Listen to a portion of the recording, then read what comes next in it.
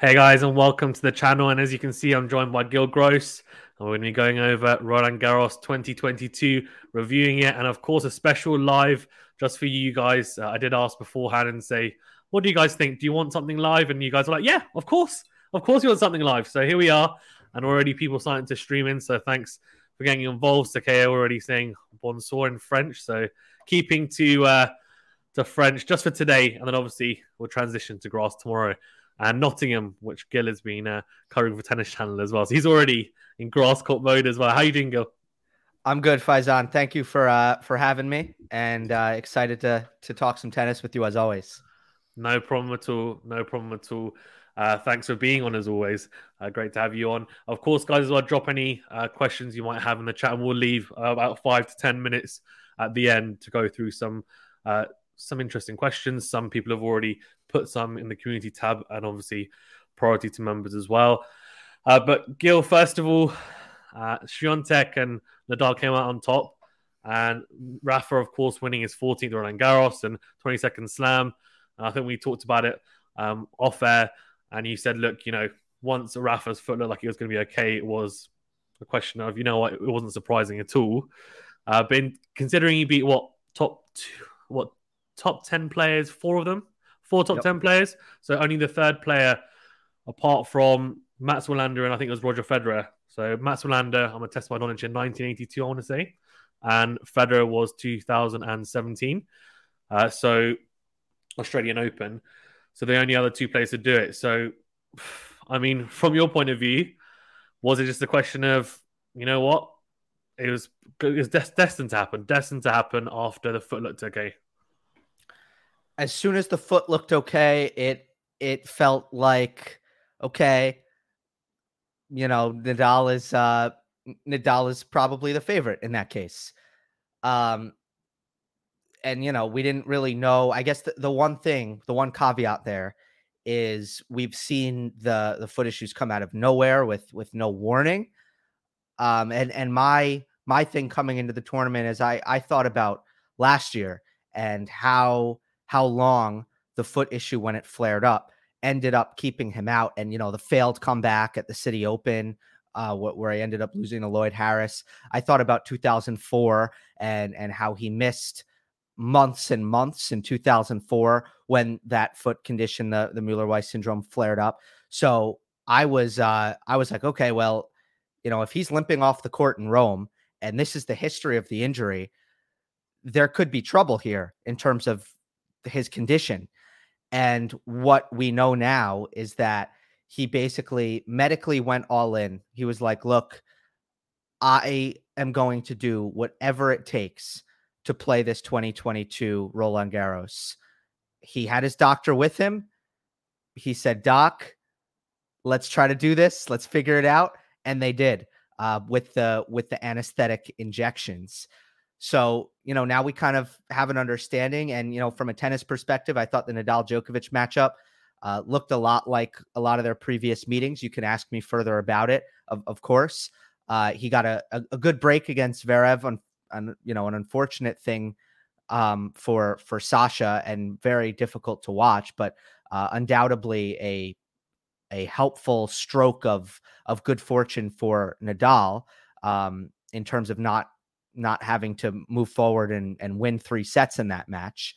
Then, a total class against Casper Ruud. Oh, and you know what? The Felix match was no joke because that was as well as Felix can possibly play. I mean, he was a 10 out of 10 performance there, and Nadal played the perfect fifth set, just the perfect fifth set. So it was an amazing run. Yeah, it really wasn't. We can talk a little bit about the Djokovic match because we were talking about it beforehand. I said that, I almost felt like Djokovic was expecting the foot to be a little bit iffy going into, I guess, that Novak match because he just played Felix over 5 sets, like a really grueling 5-setter as well. I mean, it could have gone either way, but as you said, he played a really good fifth set, even. And the 3 sets he won, he played some really good tennis. And I think it was, once I remember, because I was doing the commentary for it, I think he hit like 16 winners to 4 unforced errors. Like, it was like an incredible set of tennis. And he really turned it on towards the back end of the 5th set where he was just hitting winners left, right, and center, and he kind of up through the gears and went through the gears. I guess a little bit how he did at the end of the final, but pretty much, I guess, more impressively against someone like Felix, who was serving as well as he was as well, which was really impressive. And I guess going into the Novak match, Novak was expecting him to maybe have a little bit of a limp, a little bit of a niggle and start slowly, but Rafa did exactly the opposite and started really quickly. And the first three out of the 4 sets, Rafa was in front and broke him straight away in Novak's first service game in each of those sets. And he really was on the back foot straight away. And he was 5-2 up in the final or 4th set, and Rafa recovered great. But I mean, it was an uphill battle throughout.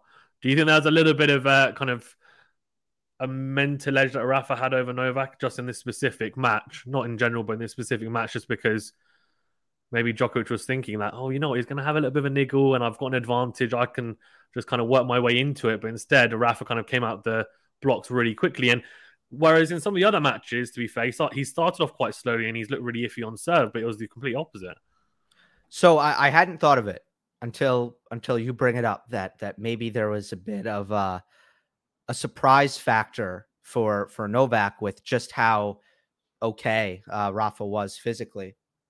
And I mean, the one thing I can say is Djokovic was the favorite according to the odds, and I think he may have felt that.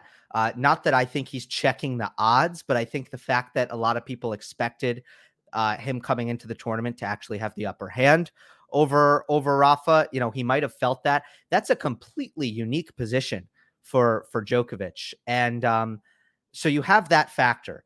Now, I don't really think that should be a problem. Novak is used to being the favorite.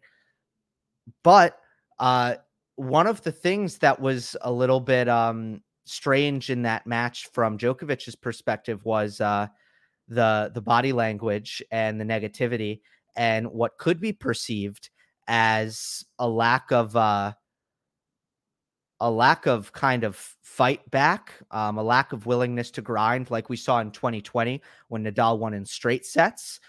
And, even Isevic, for example, his coach, he seemed really upset actually with Djokovic's, not his tennis, but with his fight, which was interesting. So maybe there was some psychological things there that were not handled well by Novak. I mean, that's on him. It's not. If I were to say like, I think it's worth exploring as a factor. I think you might be onto something there. It's interesting because you said about even Isevic, and he said after that it was a chasm, I guess, in both players' body languages. Right. Before or during the match as well. I thought at the time, that's a bit of a weird thing to say in terms of it's not really an excuse, if that makes sense, or a strange excuse. But then actually when I thought about it, I thought maybe the point he's trying to make, and sometimes it's not always translated in the right way, because obviously I don't think English is obviously even Isevic's first language, but a lot of people were saying that, Novak maybe, not just to do with the foot, and he was a bit surprised that Rafa was moving so well, as he did allude to after the match in the presser, but he wasn't happy with the crowd as well, was he? I think he said 99.9% of the crowd was cheering on Rafa. And I wanted to ask you, because there was a similar thing with Medvedev in the Australian Open where he wasn't happy, and I think we did catch up on that, and we both kind of agreed, and I don't want to speak on your behalf, but that Medvedev should have expected that. Like, why would you not expect Rafa, who's won so many slams and is a fan favorite in Australia, for example, to not be the kind of the crowd's favorite going into that? And do you think Novak? I mean, Novak's obviously a completely different level, but still, Rafa won 13 Roland Garros titles. He's a favorite there. Should Novak have put that to the back of his mind and thought, look, actually, I might not be chid, but that doesn't matter, and it's not surprising? Do you think he was a little bit? I guess he was taking too much from the fact that the crowd was against him and let it play on his mind? Because I feel like with Novak, it's a good thing and a bad thing at times, because it's such an emotionally charged relationship he has with some certain crowds. And I feel like the only crowds where he's guaranteed to really be like an overwhelming favorite and the crowd's really behind him is Serbia, Italy, and Australia, I feel.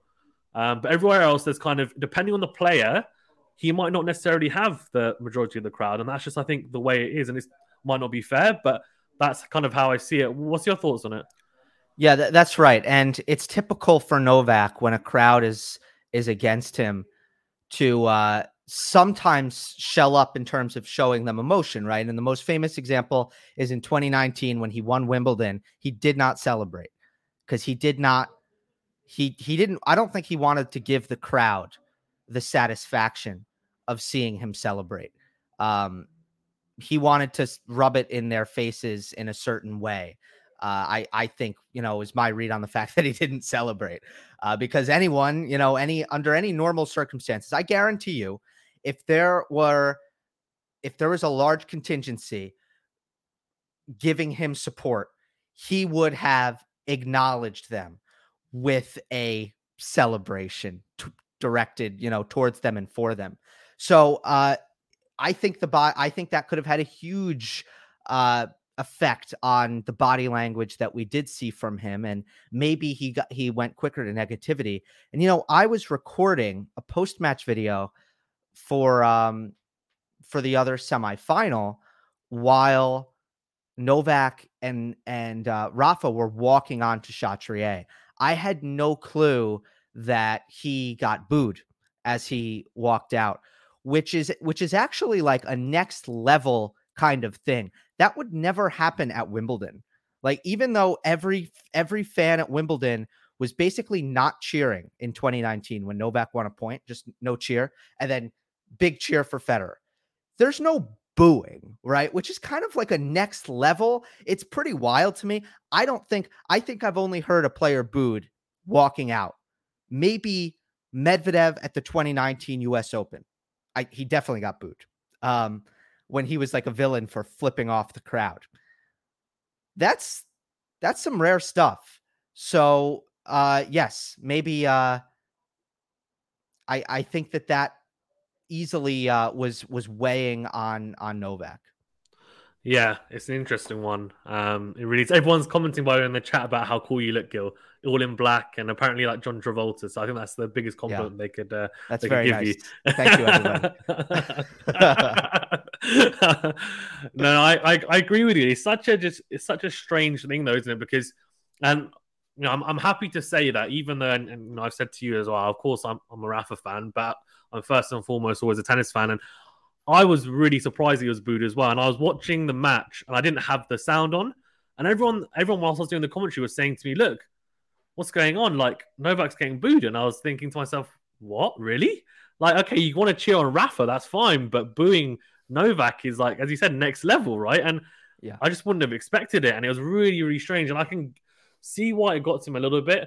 But also, I kind of feel like he's got through this so many times before in kind of similar situations that I would have thought, you know what, he's going to put it to the back of his mind. He's going to use it to, I guess, charge himself, as you said, and then use it and deflect it against the crowd, if that makes sense. And raw when he gets a break or, when he breaks back, etc. And there's very, very fleeting moments, but there wasn't a lot of it. So interesting. And maybe as he gets older, he's just thinking, look, where's my dues? Like, I've won 20 slams. And maybe he's just got to a point where he's thinking, how many times do I have to fight against the crowd? And I kind of get that. I mean, it's not a reason to lose a match, but it is a reason. It could be a contributing factor for sure.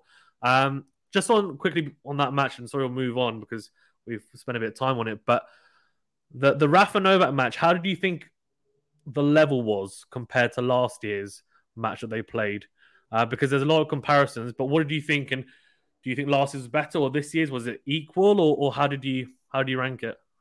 To be honest, I found the level to be quite similar in the sense that they had an explosion of intensity. And in 2021, that explosion of intensity was in the third set.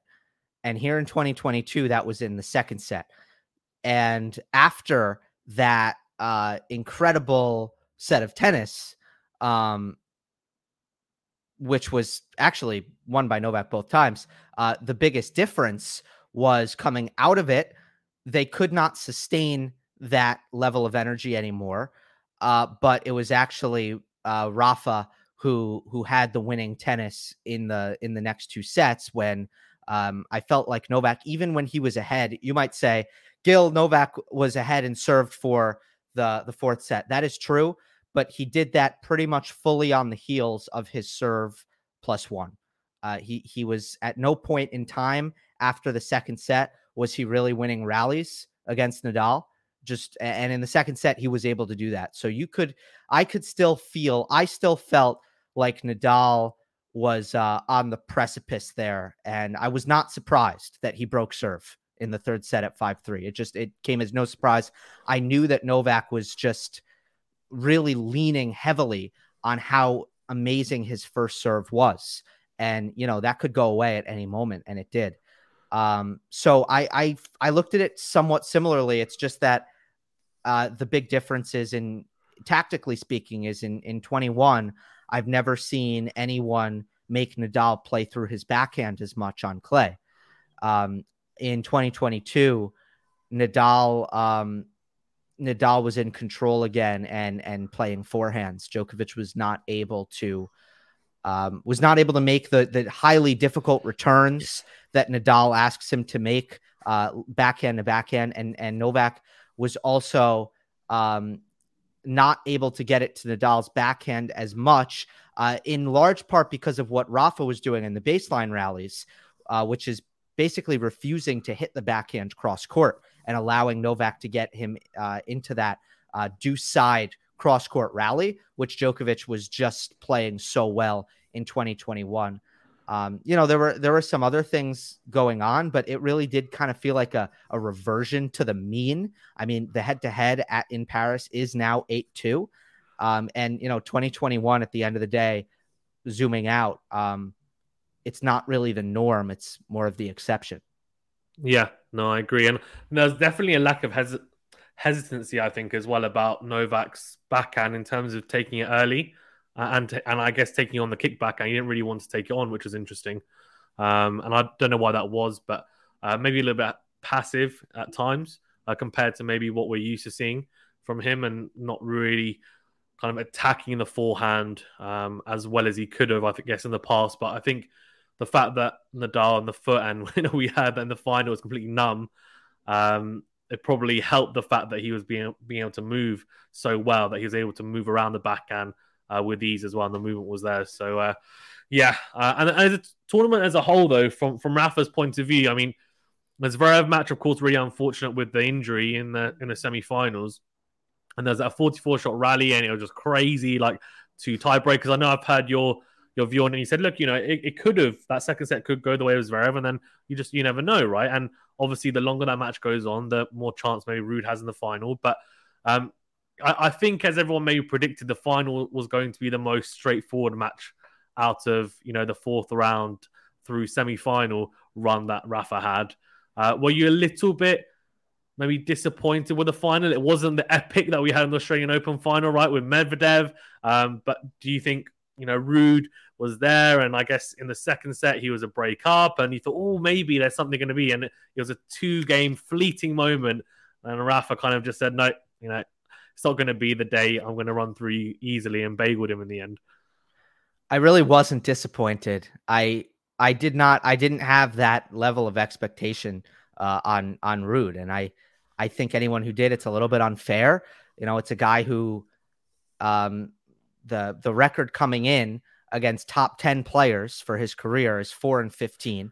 He was 2-8 in his last 10 matches against top 10 players. So while Ruud has been very consistent in terms of beating the sub elite tiers on clay, he has not consistently beaten players of the level of Rafa Nadal. Now you throw in, it's Sunday on Chatrier where Nadal has never lost, and in my opinion, it takes his game to a new level. They have never played before. I don't think that worked in Ruud's favor, because playing Nadal, it takes a second to get used to that, even though they've practiced a million times. There's even a psychological aspect where, Ruud is well aware of Nadal's history at the event. He grew up a Nadal fan. He's in his first major final. I don't think it's a good matchup tactically because of Ruud's backhand. I take a player like Zverev with a world-class backhand much more seriously as a threat against Nadal. So for all of these things, it would have been nice if Ruud was a little bit more clutch in some of those moments, especially when Nadal played 2 bad service games. One in the first set to get back on serve, one in the second set. It would have been nice if Ruud played his very best on the heels of those moments for Nadal, but he did not. And that hurt him. But I can't bring myself to be that disappointed because I think that's unfair to Ruud. Yeah, agreed. Yeah, I predicted it was going to be a straight set win, and I didn't necessarily think there would be a bagel in there, but I also wasn't surprised. And it was going to be a stern test of, it was going to be a massively stern test of Ruud's backhand, and I wasn't surprised it didn't hold up. I mean, one, he doesn't have the height of someone like Zverev, and he doesn't have the confidence to drive through the backhand like someone like a Zverev, and it's very one-dimensional. So it's something that, if you're going to play against Rafa and you have some type of weakness on the backhand as a righty, I mean, it's pretty much game over. It's going to be really difficult. And the fact, as you said, that they hadn't played before, practice is all well and good, but Rafa doesn't practice like how he plays from what I've seen. It's very different. And actually, a lot of times when I see him practice, the kind of lasso forehand isn't always out in full effect. In fact, he doesn't always hit that many of them. But then when you see him come out onto court, he whips it like it's like he's at the rodeo. It's just hilarious. So it's very, very different, the level that he plays at, I think. Do you know the secret? Uncle Tony does not like the buggy whip. Uncle Tony did not teach him the buggy whip. He is supposed to, and this is why you don't see it in practice. His proper forehand, according to his coaches, especially Tony, is on his shoulder. So in practice, he does it how he's supposed to, and then he doesn't want to get told off. Yeah.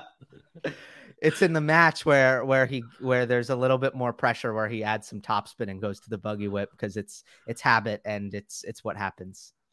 It's so funny. I didn't know that actually. That makes a lot of sense though. And it's funny though, sometimes you'll see the kind of shoulder forehand, as you're saying, with the in to out, he will hit it at the angle and you think, oh, hold on, he hasn't really gone to the buggy whip like you're saying, but that looks really good. And it's because that's the shot that he's practicing all the time, right? But he doesn't always use it. So, and you can see Tony in the crowd probably tearing his hair out when he goes to whip the forehand. He's like, "What are you doing?" He's like, "Come on!"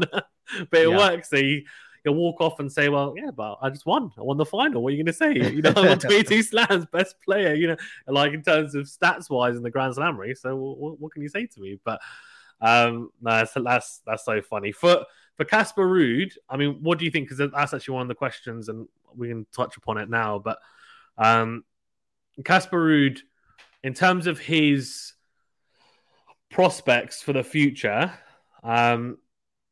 what do you think? Obviously, he made the final in Miami, and then the final now Roland Garros. I mean, he didn't have to. Look, you make a final, you still made a final, but in terms of the actual position he faced, it wasn't the hardest. It could have been a lot harder, I think, given that, of course, he missed a Medvedev, he missed a Tsitsipas, for example.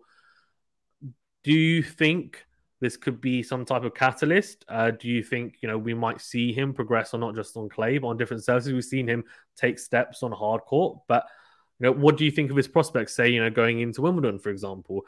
What's your view on it? I think he's 23. I think he's got a great team and a great attitude. And for that reason, we've seen a lot of improvements in his game year by year, especially in his fitness and in his serve. One thing that's come along slowly is his big match belief. For much of his career, I thought most of the time when he was in a big match, he underperformed. And you could say that happened again here, but this is another level. This is a slam final.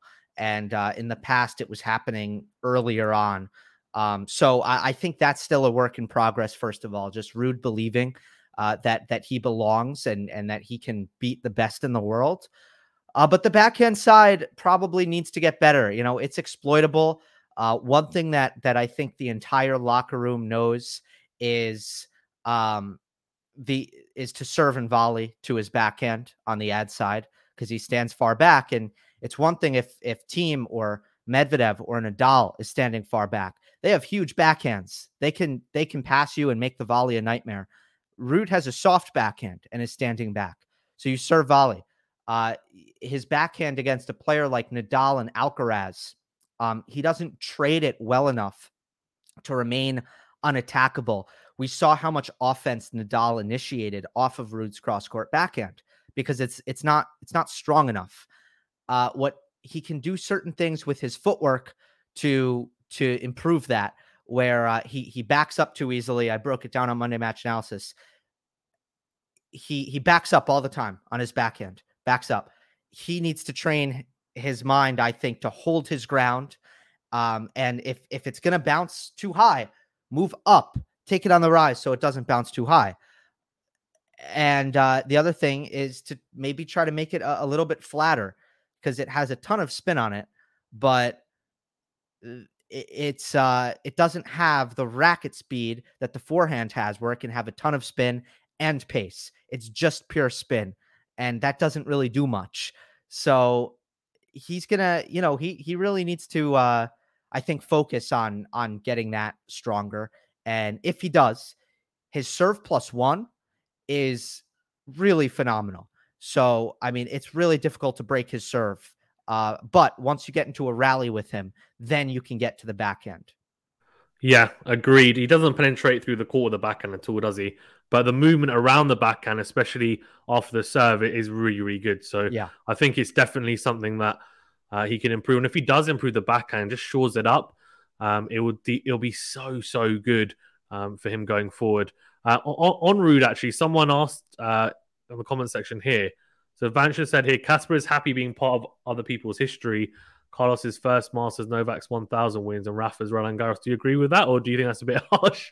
I think it's a bit harsh. He's not going to be an early bloomer. What I was kind of saying after the match is this was kind of like, this reminded me of Nadal and Thiem in 2018, where Nadal really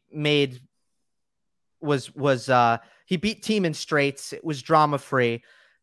Dominic was not ready at that time in 2018 to actually play a great match against Nadal in the final. He just was not there.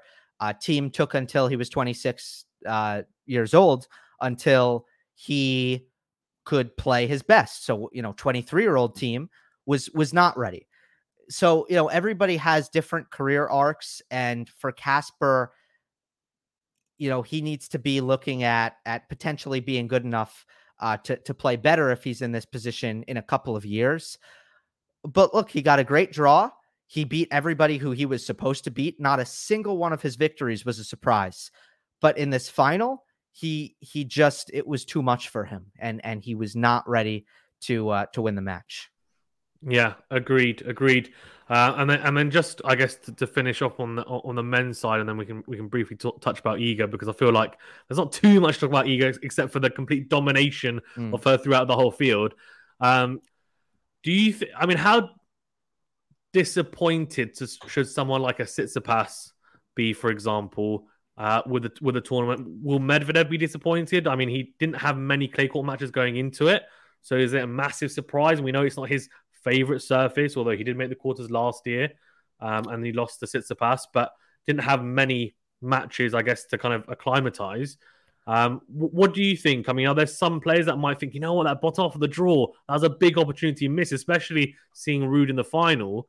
What's your thoughts? Tsitsipas should be extremely disappointed. Medvedev, not so much. I think Medvedev probably was just, look, the fact that he got blown out was a little interesting, but he probably leaves Paris going, wow, I can't believe how well Cilic played. Good for him. That's kind of what I think, because I just don't feel like the stakes are high for him mentally coming into that tournament. There was no lead up. It's clay. For Daniil, let's just see what happens. And what happened is he ran into a peaking Marin Cilic. But for Tsitsipas, it just didn't look right from the onset. Musetti was too difficult. Really poor play in the first two sets against Musetti. Kolar played great, but that was too difficult. And, and then ultimately, he was outplayed. He was outplayed by Holger Rune. And I think there's some stuff going on with his confidence. I think it goes back to his, I mean, just listening to him after the match, I got to say it likely goes back to him not having confidence in his technology right now, because he's talking about his strings after the match. And if you're talking about your strings after the match, then you're thinking about it on the court. And he can say it's not an excuse all he wants. If you're not using that as, I'll use the same word, an excuse, in your head, then you're not talking about it after the match. So, you better believe he was on the court missing forehands, thinking, "Oh my God, these damn strings, I can't figure it out." You better believe it. And for those who don't know, he had the elbow operation in the off season, the surgery, and to try to protect his elbow, he went to a hybrid string bed with natural gut, which is easier on the arm. And ever since he's done that, with the exception of a fantastic match against Jannik Sinner in Australia, a title in Monte Carlo, there have been a lot of matches where Steph just hasn't looked right this year. Yeah, agreed. I mean, everyone looks at their racket, don't they? All club players, when they miss-hit a forehand or hit a forehand out, and you look at your racket and you just say, what's going on? My strings are wrong. They're too loose. They're too tight. So I'm sure Tsitsipas is doing exactly the same thing. There is a classic pro player. Quick question then on Rune. If we're going to the men's then, because Matthew said here, Yeah. so I'd like to know Gil's thoughts on Rune. Is it too early to say whether this guy will be a contender at the big tournaments? No, I don't think it's too early. Physical issues really held him back for a long time, and still might, by the way, because he hasn't played that many long matches. Even in like winning Munich, he wins Munich, he blew everybody out. So it's like, okay, well, I guess we still don't know if your endurance is an issue because you're going to win every match in two straightforward sets. He is a little bit like a less explosive Carlos. He doesn't hit quite as big, Alcaraz, that is. He doesn't hit quite as big, and he doesn't move quite as fast. But unlike Medvedev and Zverev and Tsitsipas and Ruud and Thiem and Berrettini, unlike a lot of these players, it's pretty hard to come up with a weakness with Holger Rune. He has a backhand that creates a lot of offense, impressively so. I love his backhand. I'm a big fan of his forehand. Great acceleration on that side. Generates pace very well. He is a good mover. His serve, he's got a little bit of a young person serve syndrome where it's not very polished, but we know how much better that shot gets in time. He's a good competitor. Now he's volatile and fiery, and maybe that will be an issue. Maybe he might need to calm down in terms of his demeanor on court. But he seems to love the sport. He seems to be obsessed with competing. And unlike a character like Casper Ruud, who's taking a very long time to get the belief, I think Rune has that like, oh, I'm the man. I'm amazing. I'm going to, yeah. Like, I think he takes the court against Zverev in Munich and he's like, watch this. Like, I think that's his mentality. I think he has a ton of belief in himself and a lot of confidence, which at the end of the day is a good thing. It might rub people the wrong way if a young player is actually open about that and lets it show. But it's actually a good thing, I think. Yeah, he definitely always seems like he has a point to prove, and he's already said, like, I want to be world number one. Like, he's just very, exactly. very confident. He's totally fine saying that. Yeah. He's not like, oh, we'll see how it goes. He's like, everyone in their minds already thinks that. All the top young players, they already think, look, I want to be world number one, but he's just not scared to say it. And obviously, a little bit of controversy with him and Casper Ruud after the shook of the head, and apparently Ruud shouted in his face in the locker room, and he denied it. So who knows what happened? But definitely definitely something there. Let's quickly move on to Iga then, because I know you're hard pressed for time as well, and then we'll wrap up with some questions. But was it surprising at all? Was it just like, you know what? She's just so good. 35 consecutive wins, now equal with Venus as well since 2000. I mean, how good watching the tournament. And the one moment when she did like, oh, hold on, this might be a close match against Zheng, the young Chinese player. Obviously lost that first set and she was up, and really good recovery from the Chinese player. She was up in the tiebreaker, lost it as well. Zheng obviously then fell away massively, a little bit of an injury. She got through that Iga okay, and then it was just, I mean, it was a complete demolition job of pretty much everyone in her in her way. I mean, how good was she, Gila? And like, can we expect her to potentially go on and like continue this consecutive win streak? And who knows, get close to some of the crazy stats that people are talking about. Well, the only thing that surprised me is that she never really looked all that stressed, with the exception of that first set against Zhang Xinwen. And maybe that's because, the scoreboard relaxes her because she's up so big, maybe. But what about at the start of these matches where she's playing great tennis? There should be nerves there.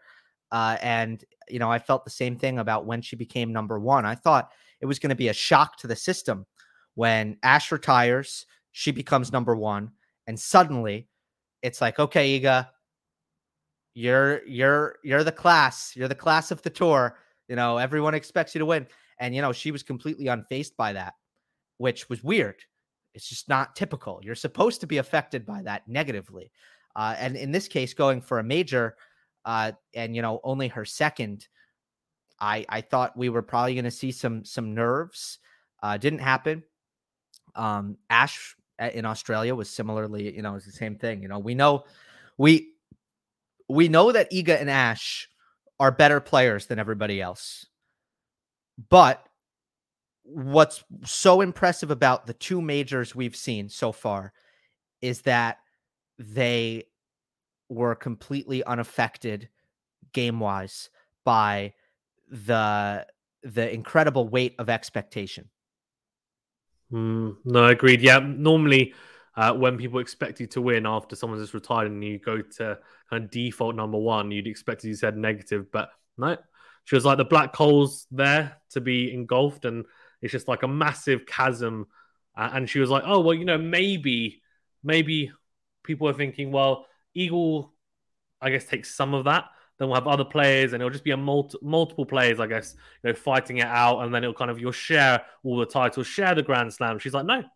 I'm going to take what Barty had, and I'm going to basically make that mine. And you guys are going to have to come and get me now, and I'm going to replace her. So, which is really, really great to see. And a couple of quick words on Coco Gauff as well. I mean, how impressive was that from her? Yeah, amazing to see. Very, very happy for Coco to have a breakthrough like that. I think she'll start feeling better about herself because she probably was a little bit down on her 2022. The results weren't great. What hurts Coco is how few tournaments there are on the women's tour now where the court speed is slow, slow like she likes it. There's no Monte Carlo. There's no Barcelona for her. It's just like, oh, here's your clay courts. Go to Charleston and Stuttgart. Here you go, clay court specialists. I mean, and then you have like Pliskova and Bencic. Well, Pliskova didn't win Stuttgart. Iga did, but you have Sabalenka in the final and Bencic winning in Charleston. It's like those don't play like clay. So that's unfortunate for Coco that she only really gets Rome and Roland Garros as far as slow clay goes. She is she's phenomenal at the things she's phenomenal at, mentally. And, at the end of the day, I never worry about her because I think she's got a fantastic head on her shoulders, just like Iga. You can say the same about both of them. Like their maturity level and their work ethic, their mentality on the court, all of that stuff is perfect. And Coco just needs to sort out the forehand, technically speaking. And if she does that, she's going to reach incredible heights. If she doesn't do that, you're going to see her, have some continued limitations, but her floor is already incredibly high. She's already going to have a long, illustrious career in the top 10. Yeah, no, very well said. Couldn't say it better myself. Guys, we'll just then wrap up with a few of the questions. I've got some here and we'll answer some in the chat as well. What I'll do is I'll try and keep them just to a few, Gil, ones that are more directed towards you, and then Okay. you can shoot off, and I can pick up the rest of the questions that I could probably answer. Okay. So Sam says here, hi, I'd like to know your favorite highlights of the tournament, including your favorite Rafa moments. When did you start to believe Rafa could win Roland Garros? I think you mentioned that already, about the foot. And who was the second best player in your opinion? The second best player in the tournament? Yeah, Okay. second best player in the tournament and your favorite Rafa moment. Okay. Favorite Rafa moment was easily the first set tiebreak against Zverev, where he hit an unbelievable pass down set point, where Zverev hit a fantastic angled forehand that you thought was probably going to win him the point. Rafa surrendered a short ball, as anybody would, and then Zverev stepped in and really crushed a backhand. I mean, he put a lot on it, but Nadal knew it was going cross court, and he read it. And then, like only Rafa does, I mean, I think the forehand passing shot is the greatest of all time, and he hits it cross court perfectly. And then on set point a little bit later on, he again anticipates a Zverev approach shot, which was on the forehand. This was set point up, and Nadal hits a passing shot down the line on his forehand once again. Those passing shots were just beautiful shots, and his reaction after the set point was really something I don't know that I've ever seen from him. But instead of doing like the regular exaltation and the yell and the fist pump, he just stared at his box, which we see a lot from like Carlos Alcaraz and Novak, but usually that's not how Rafa rolls. I personally loved it. It was like a different reaction than we're used to seeing from him. And I really, I thought that was a huge moment, first of all, of importance, but also just a really electrifying sequence of shot making. You know, I could say Novak, but Novak didn't have any great wins in this tournament, so I'll say Zverev was the second best player here, beating Carlos Alcaraz and pushing Nadal until the injury. Zverev, all I can really say about Sasha with this tournament is he actually hit some of the best two-handers I've ever seen in my life, and we know how good that shot is. It's always really good. I thought it was another level here. I mean, I've never seen him hit so big. I saw him hitting winners cross court from behind the baseline against Alcaraz on his backhand. And look, genuinely, I just don't think anyone in the world can do that. Nobody has the power on the backhand. Maybe some of the one-handers. There's no two-hander who has the power off their backhand to hit a cross-court winner from the baseline against a player that fast. So the backhand kind of blew me away, and it was amazing against Nadal as well. So I'll say Zverev. Yeah, agree on a slow clay court as well, which makes it even Yeah. more impressive. Unbelievable. Cool. And then Lexi says here, a couple of questions, but they're probably short ones. The first one is, do you foresee, I guess, Rafa trying to secure his 15th title next year? So basically, will he play Roland Garros next year, do you think? Or do you think, what are the chances of him trying to win it? And then one on Iga, which is, who among the WTA do you think has the best chance of breaking her streak? And why, I guess, probably asking about why do you think their style would potentially trouble her?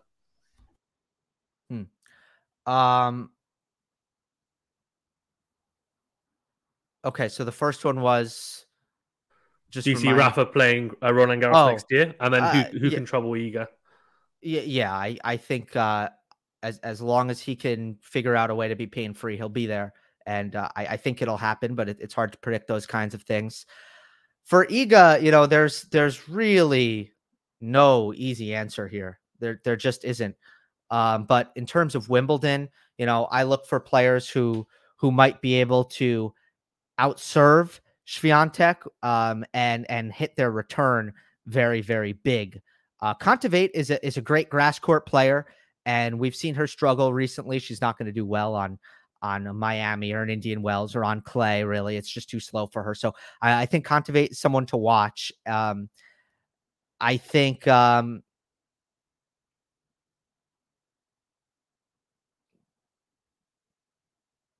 I mean, man, Bencic. Let me say Bencic. Uh, there are some technical flaws there, but she's an excellent grass court player who has actually had great results outside of Wimbledon. So for some reason, she hasn't done well at Wimbledon. And I feel like this would be a great year for that to end for Belinda. We know that when she gets hot, when she starts rolling, she can be really, really great. We saw it at the Olympics, obviously, last year in Tokyo. We saw it this year in Charleston, where she beat 2 top 10 players. Great title run there. And I think her game, the way she redirects the ball off both sides, is really, really good on the grass. So she's a player who stands out. Her and Kontaveit, I guess, are the 2 players I'll throw out. But man, that's a harder question to answer than it should be. Slim pickings is what I like to say. Alex says here, Barty out of retirement can trouble you get, which is probably true. She's probably too busy playing golf, I think. Look, I think Barty will come out of retirement, but it's not going to be soon. I agree. I think we had this discussion. Yeah, I think both of the same opinion. Well, hopefully we're right. Hopefully you're right. Gil, I'll leave it there because I know you have places to be. Busy man as always. Guys, what I'll do is I'll stay on, and if you have any more questions, then hopefully I can at least assist and give you guys my opinion on it. But Gil, thanks so much as always for being on. Really appreciate it. Great to have you on and review Roland Garros as always, and hopefully we'll catch up soon. But good luck with all the Tennis Channel stuff as well. Do you want to shout out your socials? I mean, your channel's already tagged anyway in the title, so people can access it there as well. Okay, awesome. At Gil_Gross on Twitter if you're on that platform. Give me a follow there. Anyway, thanks as always for having me on. I had a lot of fun, and thanks everybody for watching. Perfect. Thanks a lot, Gil. Thanks a lot. Guys, see you later. See you later. Thanks, Gil, for being on as always. And guys, I can wrap up and go through some of the questions as well. So if you have any questions for me that you want me to answer, I'll go through it. I think a couple of them that we've gone through as well, I haven't actually given my answers. So Sam asking about Rafa, saying, I'd like to know your favorite highlights of the tournament, your favorite Rafa moments, I guess. So favorite Rafa moment for me is actually not the same as Gil's. It's actually the winning moment against Casper Ruud, where he drags Ruud out, backhand, cross-court. I think the backhand is so underrated at Rafa's. Goes cross-court, drags Ruud out, comes forward, steps in, hits the backhand on the line for a winner. And it was just almost the perfect way to win because, I don't know if you guys remember, but in the Australian Open, he won a couple of massive, massive points in the Australian Open against Medvedev with backhand passing shots down the line. And it almost just made me reminisce a little bit about that. And I was like, yeah, come on. This is what I like. I was just thinking that is such a crucial shot for him this year. And it really has been, for sure. Thank you as well. SLC says, great job covering the French to both you guys. And Gene says, you missed all my questions. Gene, we'll get to your questions now. I'll get to them. Sorry, apologies. There's quite a lot of people, actually, so I appreciate you guys being on as well. And then said, who was your second best player in your opinion? Says Sam, and I have to agree with Gil about Zverev. I think Zverev, the fact that he beat Alcaraz is a massive, massive, massive positive for him because a lot of people had him as the underdog. The way he played against Rafa as well. I mean, yes, it wasn't the best, but the way that he managed to at least keep up with him, 2 tiebreakers, who knows what would have happened. You'd imagine Rafa gets through it, but for Zverev, obviously, some steps in the right direction, you would think, but we'll see. Sometimes with him, it's sometimes 1 step forward, 2 steps back, so hopefully that's not the case. And Sam also said, and finally, have you learned your lesson to never doubt Rafa, no matter the circumstances? I mean, Australian Open was the biggest lesson for me. I picked the wrong guy, even though deep down I hoped and prayed I was wrong. Looks like the Lord has answered my prayers. Hallelujah. I'll always have some doubts, but I always try and be honest with myself. I always try to be realistic and not get too caught up in me supporting Rafa. But yeah, I mean, it's very, very hard to pick against him. I think, especially at Roland Garros. And I did say, look, it's only because of the foot, really.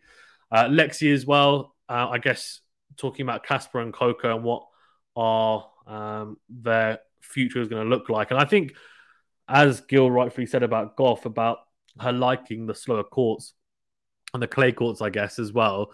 That's obviously a positive. It'll be interesting to see how she does on the grass because that's where she made her breakthrough. She obviously made the 4th round only at the age of 15, but she does like more time on the ball and the grass is very quick. But the one thing that she does have at her disposal is a big, big serve. So if she can just sort out any double fault issues she has, and the backhand is firing, because that's not necessarily a side where she needs to have a huge amount of time on it. It's pretty natural. It's more the forehand where she has to take big slices at the ball. So we'll see how she gets on and whether she's able also to kind of transition well and come to the net. I mean, yeah, she plays a lot of doubles, but playing a lot of doubles doesn't always necessarily mean as well that you're going to be good at the net in singles play. And I think a lot of people who do play tennis themselves will know that.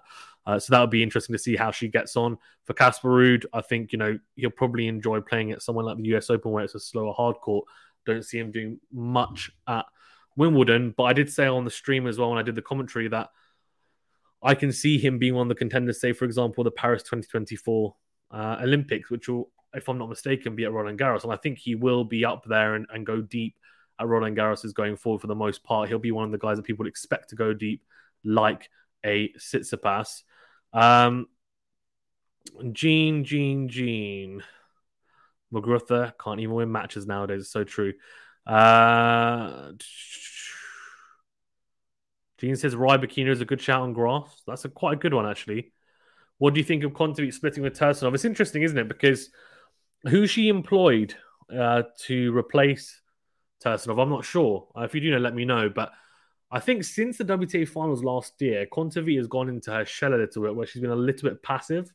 She's been a little bit passive, I guess, with her play and her tennis, and it's not been great. She's almost tried to become more of a counterpuncher, and that's not really the way that she had her success coming up and making the top 10. So I'm hoping she gets back to a little bit about what she's about, a bit more confident in her play. She hasn't had great tournaments as of yet. And Gene also says, do you think the slow improvement of Coco is freeing up some pressure on herself with the likes of Raducanu and Leylah? That's very interesting, actually. Yeah, I think so. I think actually Raducanu and Leylah Fernandez, I think breaking through at the US Open definitely helped her. Definitely helped her because it took the spotlight off her, which is great. And then obviously, now I think maybe we're seeing the fruits of that come through at Roland Garros, where she hasn't really had a spotlight on her. Not many people are expecting her to win, although some Americans I know picked her to win Wimbledon last year. That was last year. That was obviously before the US Open. After the US Open, there hasn't been many people talking about Coco Gauff. They think, yeah, she's dangerous, but more people are I guess, a lot more people are looking towards Fernandez and Raducanu. Now that she's made the final here, though, the spotlight will be back on her somewhat. So it'll be interesting to see how she handles that. But she seems like she's in a good space mentally. So I'm hoping that she just continues to improve. Vanch is not Roland Garros related, but Gil, what do you make of Raducanu's retirement? Just had one again on grass. Yeah. Sorry, I didn't get to this one, Vanch, but it's a really interesting one. I don't know exactly. I know she had a side strain. Now, I think some of them would have been injuries that she probably shouldn't have continued playing with, so I get it. Maybe all of them are. But what I would say is that it's not a great sign if you're retiring a lot. And I think it's also not a great sign in the fact that, look, fine, say the injuries are legitimate, unless by some type of freak accident she keeps on getting injured whilst playing. She's gone into a lot of those matches with niggles. Now, I think that's also not great on her team, because if she's already had to retire a couple of times and it's happening, if she has any type of niggle, you just pull her out or just say you're not going to play in the first place. Let her rest. Let her get fully fit. I feel like she's had that, like, for example, that back problem she pulled out with, where was it?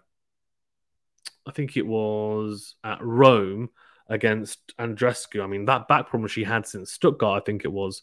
And I remember she was getting treatment on it, and then she just kept on playing every single Masters. I was like, what? I was like, what's going on? I just give your body a break. So I don't know. It's an interesting one. Lex is saying here, Barty too busy playing golf. Oh dear. Alex says, make Igor wear a Sharapova mask and have her play Serena Williams. It's interesting, right? But the Sharapova masks, yeah, that's so funny. Sharapova mask, God, hilarious. Let's see. Matthew says Fazan. Oh, here we go. Matthew says, Fazan, who's your dark horse for Wimbledon? Perhaps someone unexpected making the semi-finals, Cilic or Murray. Oh, this is an interesting one. It's not really Roland Garros related, but let's answer it. Murray's not my dark horse. I think he's going to... The issue with Murray is, right, if he... Actually, I'll tell you what. The only way Murray gets deep at this Grand Slam, which is Wimbledon, on grass, is if he has really, really straightforward matches. And the issue with him is that, knowing him, he's probably not going to get a great draw, because that's what he's been getting recently. The draws haven't been great for him.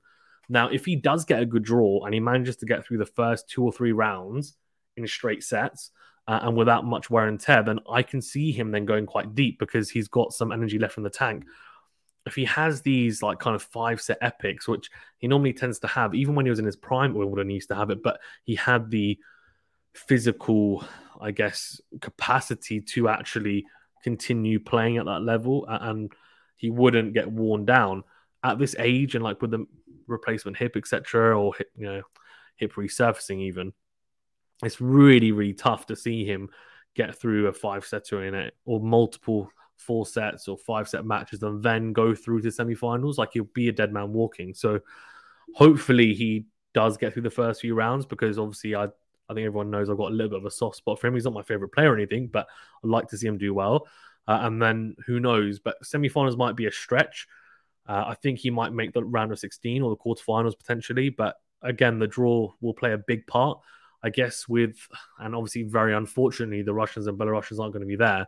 But that does also mean that some of the rest of the field will have an advantage to go deeper. I think Cilic is a really good shout. I actually think someone like a Felix, although I don't think that's really a dark horse. I think in a lot of people's eyes, they actually think he's a second favourite behind Novak if Rafa doesn't play. So I don't know if he really counts. And obviously he made the quarterfinals last year. I actually watched him live at Wimbledon. I watched him against Berrettini, which was a great match. So maybe Cilic for me, actually. Jam Tennis says, if Zverev is second best at the French Open, is Felix third? Yeah, I think he is, to be honest with you, because he did really, really well. He did really well, Felix. I mean, to take Rafa to 5 sets at Roland Garros, considering he'd never won a match at that tournament at Roland Garros before this year, it is a great achievement. Keep the questions coming, by the way. I'll answer all of them. I will answer every single one that comes from now. So just keep them coming. Like, genuinely, I'm happy to do it. Lexi says, Fazan, who's your bet to win from the women's circuit in Wimbledon? Oh, it's so tough to back against Iga. And I know it's grass. It's a very different surface to clay, but she's also a junior champion. She's also a junior champion at Wimbledon. Now, that doesn't always mean a lot, but I think with her it does, considering her current form. So the big question is going to be, if someone like a Sabalenka, who's got a big game, big serve, can she have success there? Can Pliskova do what she did last year, where she goes into it and kind of finds some form? The big servers, the guys who are able to kind of come to the net as well and transition well, like a Bencic, even a Kontaveit. I mean, even a Badosa, to be perfectly honest with you, could have success there. But the biggest thing about Wimbledon is the movement. And if people are not able to move and slide correctly on the grass, or, well, I don't know if you really want to slide. Some people do slide like Novak. Then you're not really going to have much of a chance. It doesn't really matter how big a serve you have, how big a forehand you have, how good you are at volleying. None of that matters at all. Biggest thing is the movement. And if you can move well on it, and you're comfortable moving on the surface, then it just is such a big plus. And then you gain confidence from that, and you're able to then work off it. So let's see. I mean, some of these players have experience already, like Sabalenka, Pliskova going deep. So maybe they can stop someone like a Swiatek. However, it's going to be interesting to see. I mean, can someone like a Fernando Raducanu or Coco Gauff go deeper? Maybe they've got the talent. But again, I think the draw plays a big part, I think, Lexi. That's the only issue. So it's hard to back against Iga, but ask me again when the draw comes out, and maybe I'll change my mind. I go a bit left field sometimes when the draw comes out. I get a bit wild, and I get a little bit crazy with my draw predictions. Like, I predicted Jabeur was going to beat Swiatek in the final of Roland Garros. So, like, what do you want me to say? All right, let's have a look. Vanch says, Fazan, do you still think Novak is favourite at Wimbledon this year? Or is he not winning a slam like Rafa last year? Good question, Vanch. It's a bit different to Rafa last year, because obviously he only played 2 slams. But I guess you're not trying to say it like that. You're just saying that, obviously Rafa didn't win any slams last year. Went slamless. I think if he doesn't win Wimbledon, his chances at the US will diminish quite substantially because for me, the US Open is a tournament that he has had the least success at, if I'm not mistaken, apart from obviously Roland Garros, but in terms of out of US Open, Australian Open, Wimbledon. So what I would say is that for him being favourite at Wimbledon is a massive, massive, massive opportunity for him to get through, especially if Rafa doesn't play. If Rafa does play, he's still a favourite. He's still a massive favourite, no doubt. Like, let's be honest, Novak is the best grass quarter out there. And I'm happy to admit that. Like, I know the head-to-head between him and Rafa is 2-all, but let's be honest and say it how it is. I think Novak is a better grass court player. Can he be beaten by Rafa on grass? Yes, of course. If Rafa plays a really, really good match, and if Novak maybe doesn't play his top level, if they both play their top level, Rafa could potentially nick it if he plays the better or the biggest points better, which he kind of did at Roland Garros, even though obviously it's Rafa's favorite surface. But the juice games, he came out on top in all of them. If he comes out on top in a lot of the crunch juice games, then who knows? But we'll see. Hopefully we get that. We might not even get it, to be honest with you, if Rafa's treatment doesn't go the way he wanted. And obviously we need both of them to do really well, right, to then get through and play. So I think they would end up meeting at the final because Rafa could potentially be, I think he'll be in the top 4, right? So he'll be 3 or 4. So he might meet Djokovic in the semis potentially. Jem says if some players want to win 250s and 500s, they should hire Kontavit's coach. Fair enough. Lexi said a lot of people were dismissing Coco a couple of months ago. That's true. That's true. Hey, Sam says Justina Saka dropped out of Wimbledon. What the hell? Really? Oh no. Let's have a quick look. Well, there's a question from Twitch from Dark Sage. We'll get to that, guys. If you are watching on Twitch, do follow us. If you're watching on YouTube, remember to hit that like button, please, and do subscribe if you're new as well. Really do appreciate it. Does help us out a great deal. And of course, you can become a member like Lexi. And if there's any other members in the chat, I'm not sure. Actually, I haven't had a look. Let's have a look. So Naomi Osaka on entry list. No, she's on the entry list apparently. Well, that's 4 days ago. It takes more strength to speak up than stay quiet. What does that mean? No, I can't see anything about Osaka. Sam, you're spreading rumors. Dark Sage says, question for quality. I know people say Nadal is unstoppable in the finals at Roland Garros. Now 14-0. I have a 2-part question. Okay, here we go. Who was the one opponent he faced in the past who you felt had the best chance of winning? And who, if he comes back next year, do you feel is the one that could beat him if they get to the finals versus Nadal? Very good question, Dark Sage. Thank you. That's actually a really, really good question. Who was the one opponent he faced in the past who you felt had the best chance of winning? If you mean before the match, it's a tough one, you know.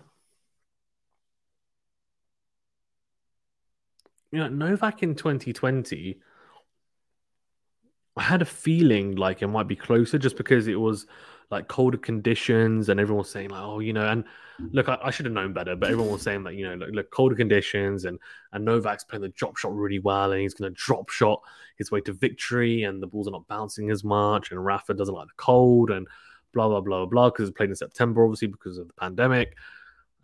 So before that, I was quite apprehensive, probably more than I had been for a Roland Garros final with Rafa in it for a long time. I have to be honest with you. Like I was like, this might go the other way. Every other final, to be fair, I haven't really thought they were going to beat him. I mean, Federer, Federer on any other surface, you're just thinking, wow, this is going to be really, really tough for Rafa. But at Roland Garros, yeah, he might take a set, but he's not taking much more than that.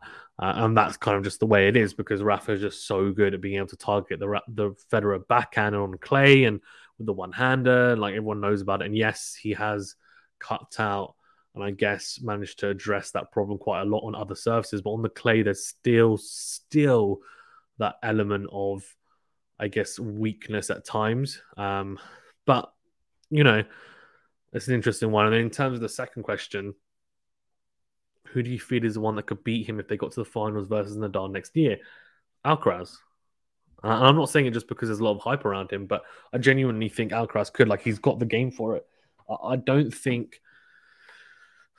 I don't think Novak in a final of Roland Garros beats Rafa. I think if Novak wants to beat Rafa at Roland Garros again, it would be at like a quarterfinal, semi-final.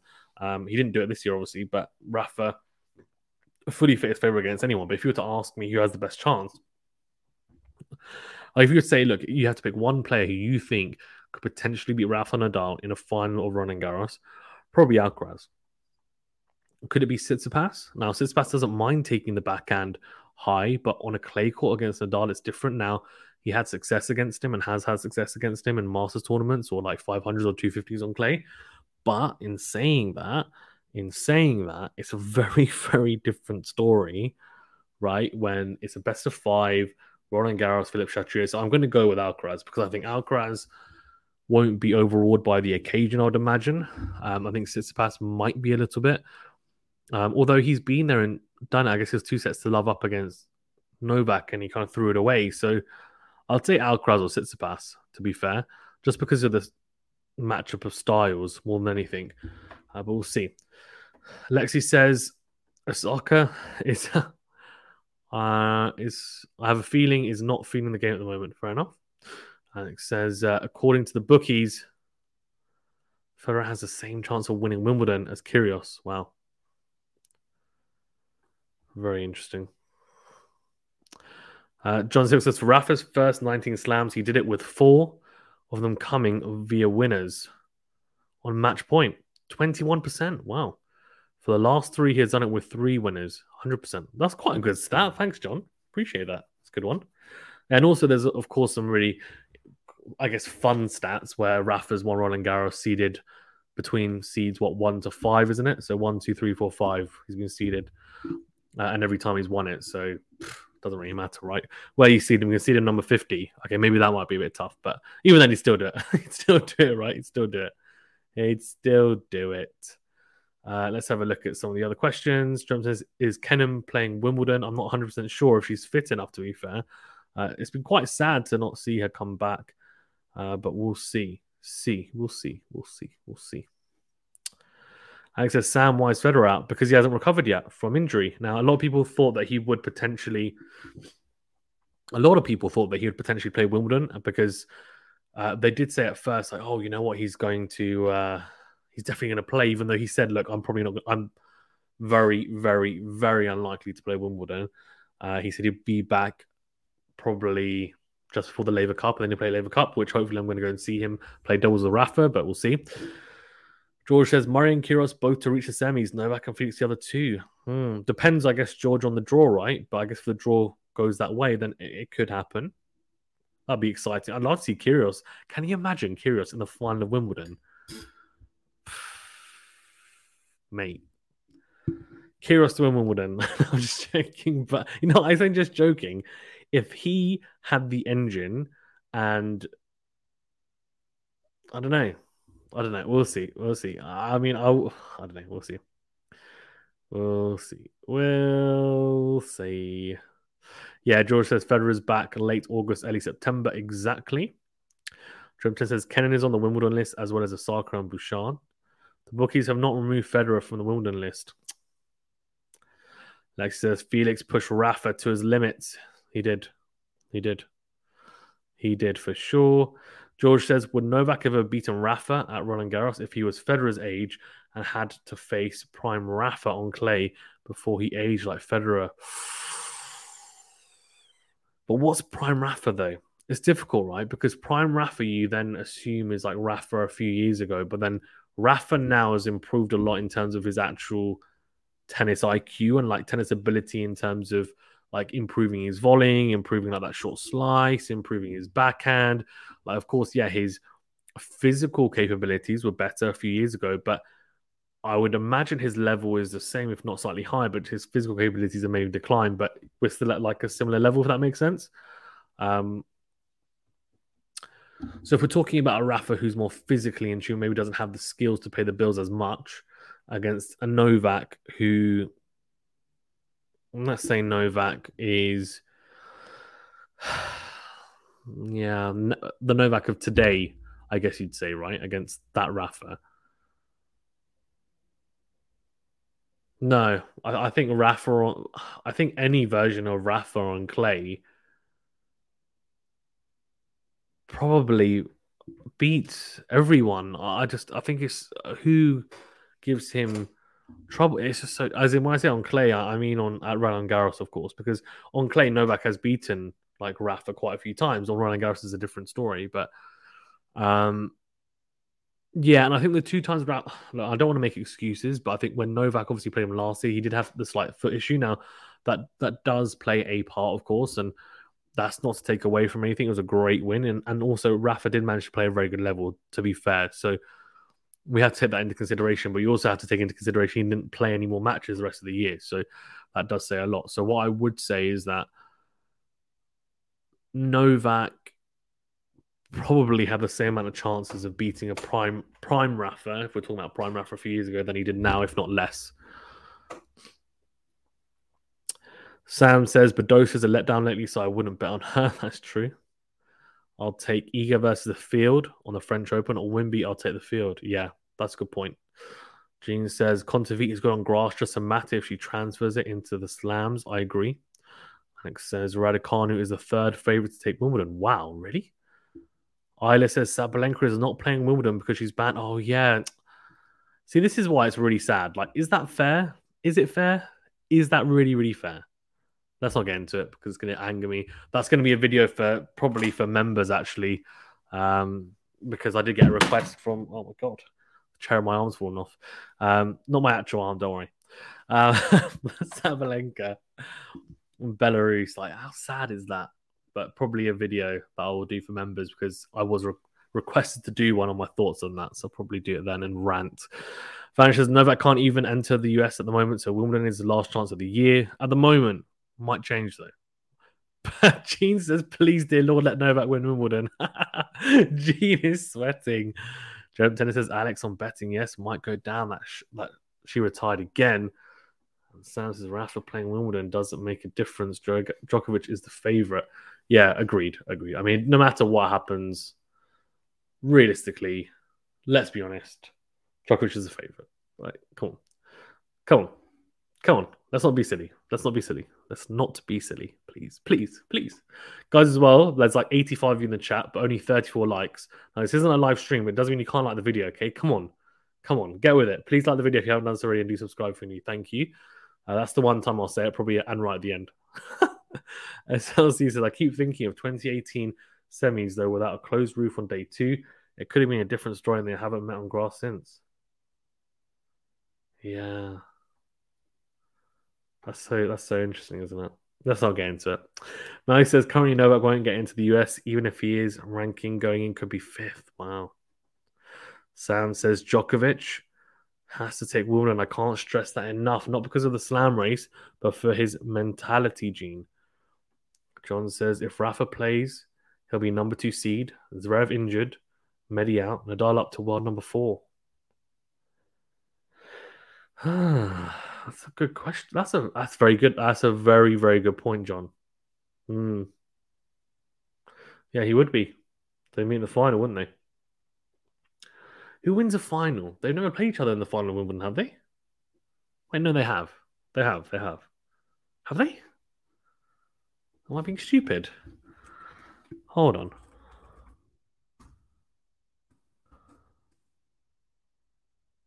There's a lot of semis. They played a final? Yeah, 2018. Well, no, that's semi-final. No, they haven't. They haven't, you know. Ooh, very interesting. Okay, all right. George says, I'm trying to get sent to courts on middle Sunday this year by queuing. Do you know how early I'll need to arrive to camp on Saturday? Very early, probably, I'd imagine. Probably as early as you can, I would suggest. So last year I went to court 1 and I saw the quarterfinals on day 2, but they had the ballot. And the ballot tickets were so much cheaper. Like I looked this year, oh my God, at the ticket prices because they didn't do the ballot this year. So I was looking at ticket prices and I was like, okay, let's just see. How much is it? It's like over £1,000 per day, like for day 1. I'm like, what? For like court 3. I'm not paying that. Are you guys crazy? I was like, what is this? What is this? Dark Sage says, out of his finals, I would say TM or Puerta. So I was thinking TM, Dark Sage, but I'm not sure. Puerta I get because it was his first ever final, right? So it makes sense. Makes sense. Team in the second final, yeah. Yeah, John says, I thought Novak would win in 2020. Agreed. I didn't think he'd win, but I thought, George says, Soderling 2010. Well, that's true. Vanish says, Dark Sage Novak has been Rafa's greatest threat at Roland Garros. Historically, that's true. Yeah, Gene says no at 2020 as well. George says, Robin Soderling 2010 without a doubt. He beat Rafa at Roland Garros the year before. The problem is, though, is that when he beat Rafa once and with a game like that, it's very tough to beat him again. Very, very tough. Vanish says the cold conditions are terrible for Novak because he can't hit through easily. Lexi says Soderling and then lost to Roger, right? Yeah, so that was 2009. Soderling, of course, knocked out Rafa early on, and then Roger beat him in the final, which was, pretty disappointing final if you're just a neutral, that is. Matthew says Federer in the first Roland Garros final and Novak in 2020. Yeah, some good picks. And SLC says Djokovic in 2012 and won the previous 3 Slam finals against Rafa, I believe. Okay. John says disagree. Gasquet has always posed bigger questions. Very interesting. Vanch is not happy with that. Let's see. Lexi says Novak will never. Oh no, okay. About vaccines, let's talk about that. John says, will Alcaraz win a major before the end of 2023? I say yes. Yeah, I think so. I think next year will be the year that he wins on. I wouldn't be surprised if he wins the US Open this year, but I think next year, I don't see why not. Wimbledon is probably a tough one, although let's see how he gets on this year. He's playing at Queen's as well, where hopefully I'll see him because I'm watching the semi-finals this year. Semi-final day even on Saturday. Hopefully it doesn't rain. Let's see how he gets on. Roland Garros, he could potentially win, I guess, but I think if Rafa's going to play it, he's still the favourite. But Australia or the US Open, I can see him winning, whether it's the US Open this year or US Open next year. Maybe he'll win the US Open next year. Because on the men's side, I'm pretty sure every single year we've had a different winner. So no one's won it 2 years in a row since since Roger won it 5 times in a row, I think it was, which was up until 2010, I want to say. Let me know. George says Alcaraz will surpass the big 3 on. Whoa, what?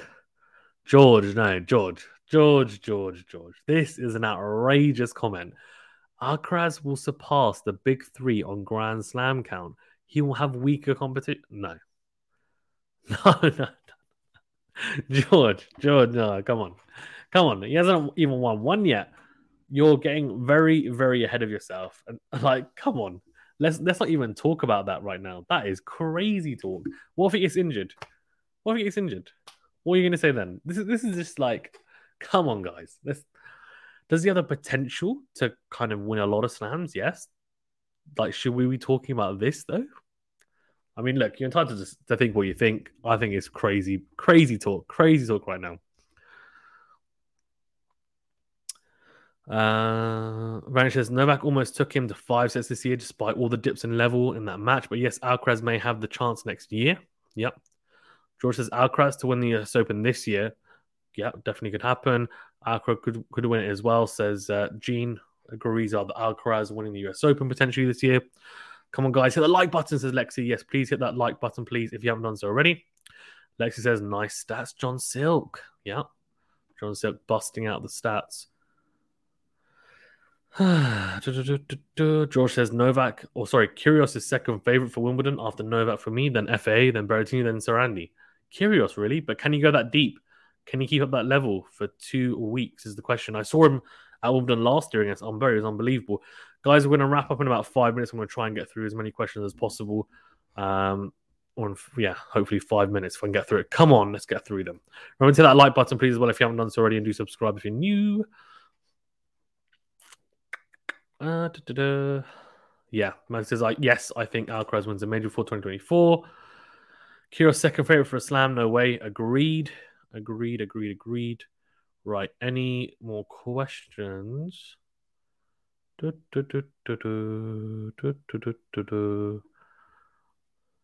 here you go. Diogo says, will anyone surpass Rafa's 22 Grand Slam singles titles? Yes, Rafa. No, I'm joking. Look, maybe one day, I would imagine. And look, I know George thinks that Alcaraz will do it, but I guess, look, it's funny, right? Because back in the day, in the 90s, 2000s, when Pete Sampras won his 14th slam, everyone was saying, like, there's no way anyone's going to surpass him, right? Like, no one's going to surpass him. Like, you got zero chance of surpassing him. Correct? That's what people were saying. Am I wrong? Am I wrong? No, of course not. Of course not. People were saying, look, no one is going to surpass Pete Sampras. And then what happened? Roger Federer just like blew him out the water. And I was like, what? What's going on? Now, we've got to a stage where there were 3 people on 20, and now Rafa's on 22. Now, the issue is the higher the number is, the more difficult it's going to become to attain it. In saying that, and I guess an example is Serena Williams trying to overtake Margaret Court, right? She's been stuck on 23 for a long time, and 23 slams is a lot of slams. So to get past 24, like people might think, oh, come on, just get through it. And she's made a lot of finals, of course, since having a child, and she's been really close. But in the final, she's got blown away, and probably because of the pressure. Now, can anyone get close to it? Maybe. Can anyone surpass it? I don't know, because the issue is going to be how many more can Rafa win. Now, if he gets like 24, you're thinking like, who's going to do that? Now, I don't think it's even going to be from the Alcaraz generation. If someone's going to do it, it's probably going to be like another 2 generations. I would imagine it will get surpassed. My prediction is that record, the kind of ending total of the Grand Slam race from the 3 GOATs, and like whoever does it, I mean, it'll be out of Novak and Rafa most likely, from what we can see. I would imagine it doesn't get surpassed in our lifetimes. In my lifetime, anyway. Maybe you guys are super young, and it can happen in your guys' lifetimes. But yeah. Gene says, I'm desperate, man. I think about Novak winning the title. Right, let's have a look at some of the other stuff here.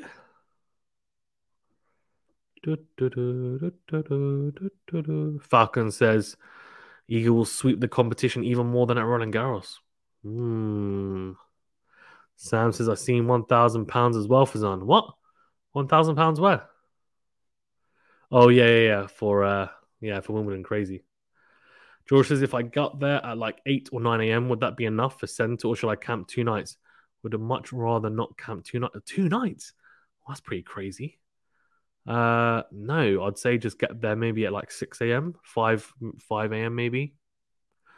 I've never done it before, but I've heard people that have done it, and I'd imagine you should probably camp as early as possible.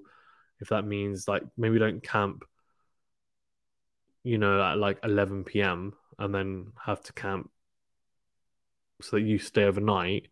I'd suggest maybe try and get there at like, yeah, I mean, if you can get there at like 4 or 5 a.m., that'd be good. I'd imagine.